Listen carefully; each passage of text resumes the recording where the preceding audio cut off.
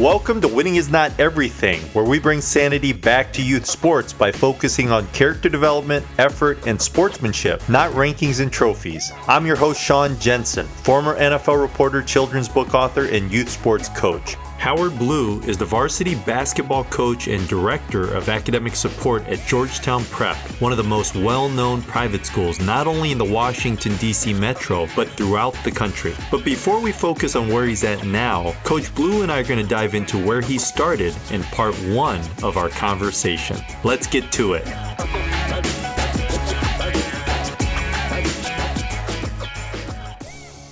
Howard Blue often insists he's not special, though he most certainly is. But that he says and truly believes that is a testament to his humbleness and gratitude, because he defies so many statistics. His mother was addicted to drugs for most of his life, and she never got clean before she passed away in Howard's 20s. His childhood was so unstable, he bounced around to live with different people until settling in with his grandmother in high school. Howard graduated from Gonzaga College High School, where he shined as a basketball player, and he was a 4-year starter at Colgate University, where he graduated with his BA in Educational Studies. But he didn't just make it out for his own benefit. Howard is one of those individuals who's carved out a career that also uniquely empowers him to influence and impact so many others, which he's done throughout his professional career. I met him through Washington Jesuit Academy, a remarkable middle school in DC that I'll share more about in the coming months. But for now, I want you to listen to Howard's story and be inspired by the enduring hope and resilience he's possessed throughout his life.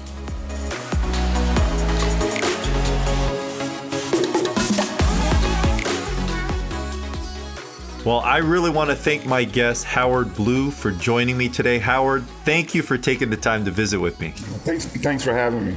Well, Howard, you have such an incredible story, which is why I really wanted to get you on. And one of the first questions I always ask my guests are, what's your favorite childhood sports-related memory?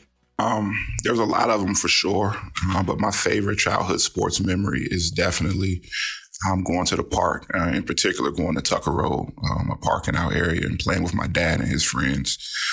That's where I really started to fall in love with basketball and really started to recognize when I was getting better, and playing with some good players at Tucker Road, and my dad was one of them. So being able to go there with him on Saturdays and Sundays is definitely my best childhood sports memory. Which coach encouraged and inspired you most when you were younger? It would definitely, I have to give a lot of credit to my first coach that I ever had, Brad Stevens.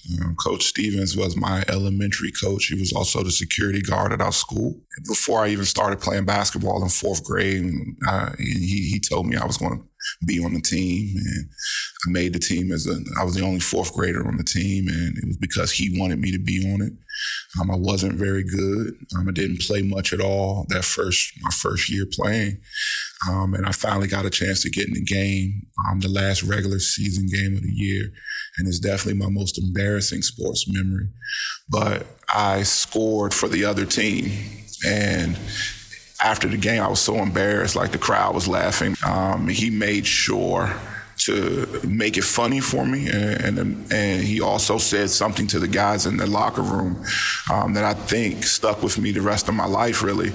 He told them that at some point that I was going to be the best player in the room out of all the guys in there. And he had no reason to say it because I didn't believe it. I didn't see it. None of them saw it.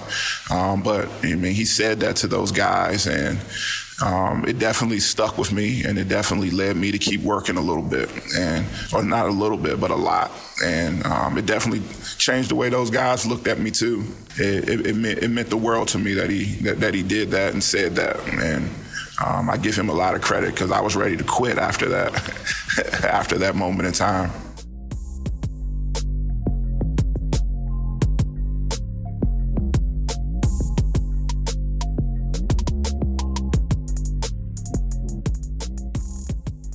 Who's an unsung hero from your childhood? Ideally, someone key to your development as a student athlete who's not related to you. I mean, it's the same thing. It's going to be a coach. This time it was like Coach Reggie Walker. He was my AAU coach from 7th grade all the way until my sophomore year in high school. And around 7th grade, I had started doing some things I wasn't supposed to do. Basketball wasn't keeping me out of trouble anymore. I was hanging out and getting caught up in the wrong crowd, and doing some things that just wasn't the right thing. I would leave it at that. But one day, a buddy from my neighborhood, Lamar, pulled up with Coach Reggie in the car and said that Lamar had told him that I could play and wanted me to see if I would be on the team. And Reggie asked me if I wanted to play, and I told him, well, we can go ask my grandmother. She'd be cool with it. They drove me over to my grandmother's house, and I asked her. She said yes. That same day, I went and played in the game with Reggie, had a good time, and he asked me on the way home if I wanted to keep playing. I said definitely. He started picking me up 2 or 3 times a week from that point forward, and he did all the way until I was a 10th grader, and he was one of the first coaches that encouraged me that I was better than I thought. Coach Stevens was the first one to do it, but Reggie kind of picked the pieces up for me and put me in a position that allowed me to feel like I was going to be really good. He's also the coach that introduced me to the place that I ended up going to high school at Gonzaga. Reggie gets a lot of credit for introducing me and my family to that place. I'm forever grateful for him. It was able to pay it back to him at some point when his son came to WJA where I worked. And it was very important for me that his son was going to have the chance to go there and be able to do for him some of the things his dad did for me. That's very special. What's one thing you would tell your 8, 12, and 16-year-old self? My 8-year-old self, things were really starting to fall apart at our house when I was 8, around that time. First thing I would tell them is things are going to be okay. Knowing what I know now, hang in there. It's going to be better. Keep doing the things that matter most and listen to the people that care about you the most, because that's not something I didn't trust a lot of people, and it made me hard to listen to some people like my grandmother and my dad who were trying to get me to do the right things. For my 12-year-old self, I would tell my 12-year-old self to calm down, not to be so angry. There were a lot of things that I could have been angry about, and it made sense while I was angry. But if I could change anything about that period in time, it would be to get rid of some of that anger and let the people that wanted to be close to me, not to make it so hard for them. As 16, man, I don't know what I would tell my 16-year-old self. Things were starting to go well for me for the first time on a consistent basis around that time. I probably would tell myself to start investing in something differently, put some money somewhere. But I think the 16-year-old version of myself was the first time where I wasn't worried about what was happening at home and wasn't worried about whether or not I was going to be okay or if life was going to get better. Around 16 is when I kind of knew that it was going to be. So I would probably tell myself not to relax as much, keep the pedal to the metal and see how far you can really take it.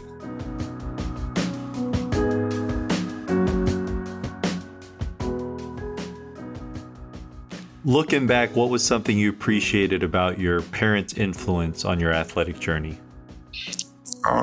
To be quite honest, me and my dad had a lot of friction when it came to basketball. What I really appreciated, though, was that he let me do it. And he wasn't overbearing on me and trying to turn me into the player he wanted me to be and have me doing the things he wanted me to do. He let me blaze my own path, and he challenged me in ways that forced me to be strong in my convictions and what type of player I wanted to be. After he passed, I learned a whole lot more about what his childhood was like and what he had to endure and the fact that how good of a player he was. So I have to be appreciative of the DNA he passed down for sure. That's something that I couldn't have done it without. But I definitely, especially coaching now, I definitely appreciate how my father stepped back and let the coaches do their jobs. And when he and I got into it about basketball, it was just he and I. It wasn't about what I should be doing and when I should do it. It was two basketball guys who both thought they knew something about the game. What's something you wrestled or struggled with in middle school or high school? A lot. Middle school in particular, there were times where I felt like I was taking care of myself. So it was hard for me to really sit back and let adults be in charge. It wasn't easy for me to be in the classroom in middle school. It wasn't easy for me to be in the classroom in high school either. That was really tough for me. Like I struggled not being in control. There were so many things that I was tasked to be responsible for that I felt like being in classroom settings kind of went against, I guess, some of my survival instincts. And I struggled with that. And I mean, I was still always able to get good grades, particularly in middle school. But it wasn't because the challenging part of school hadn't presented itself yet. The authority, dealing with authority was a real struggle with me, especially in middle school and even in high school. But it started getting better then.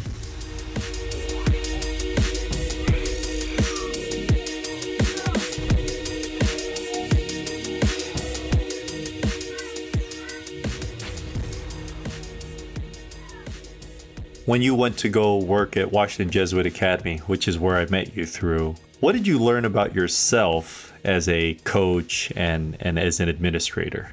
To be honest, everything I had done up until that point was trying to be a professional basketball player.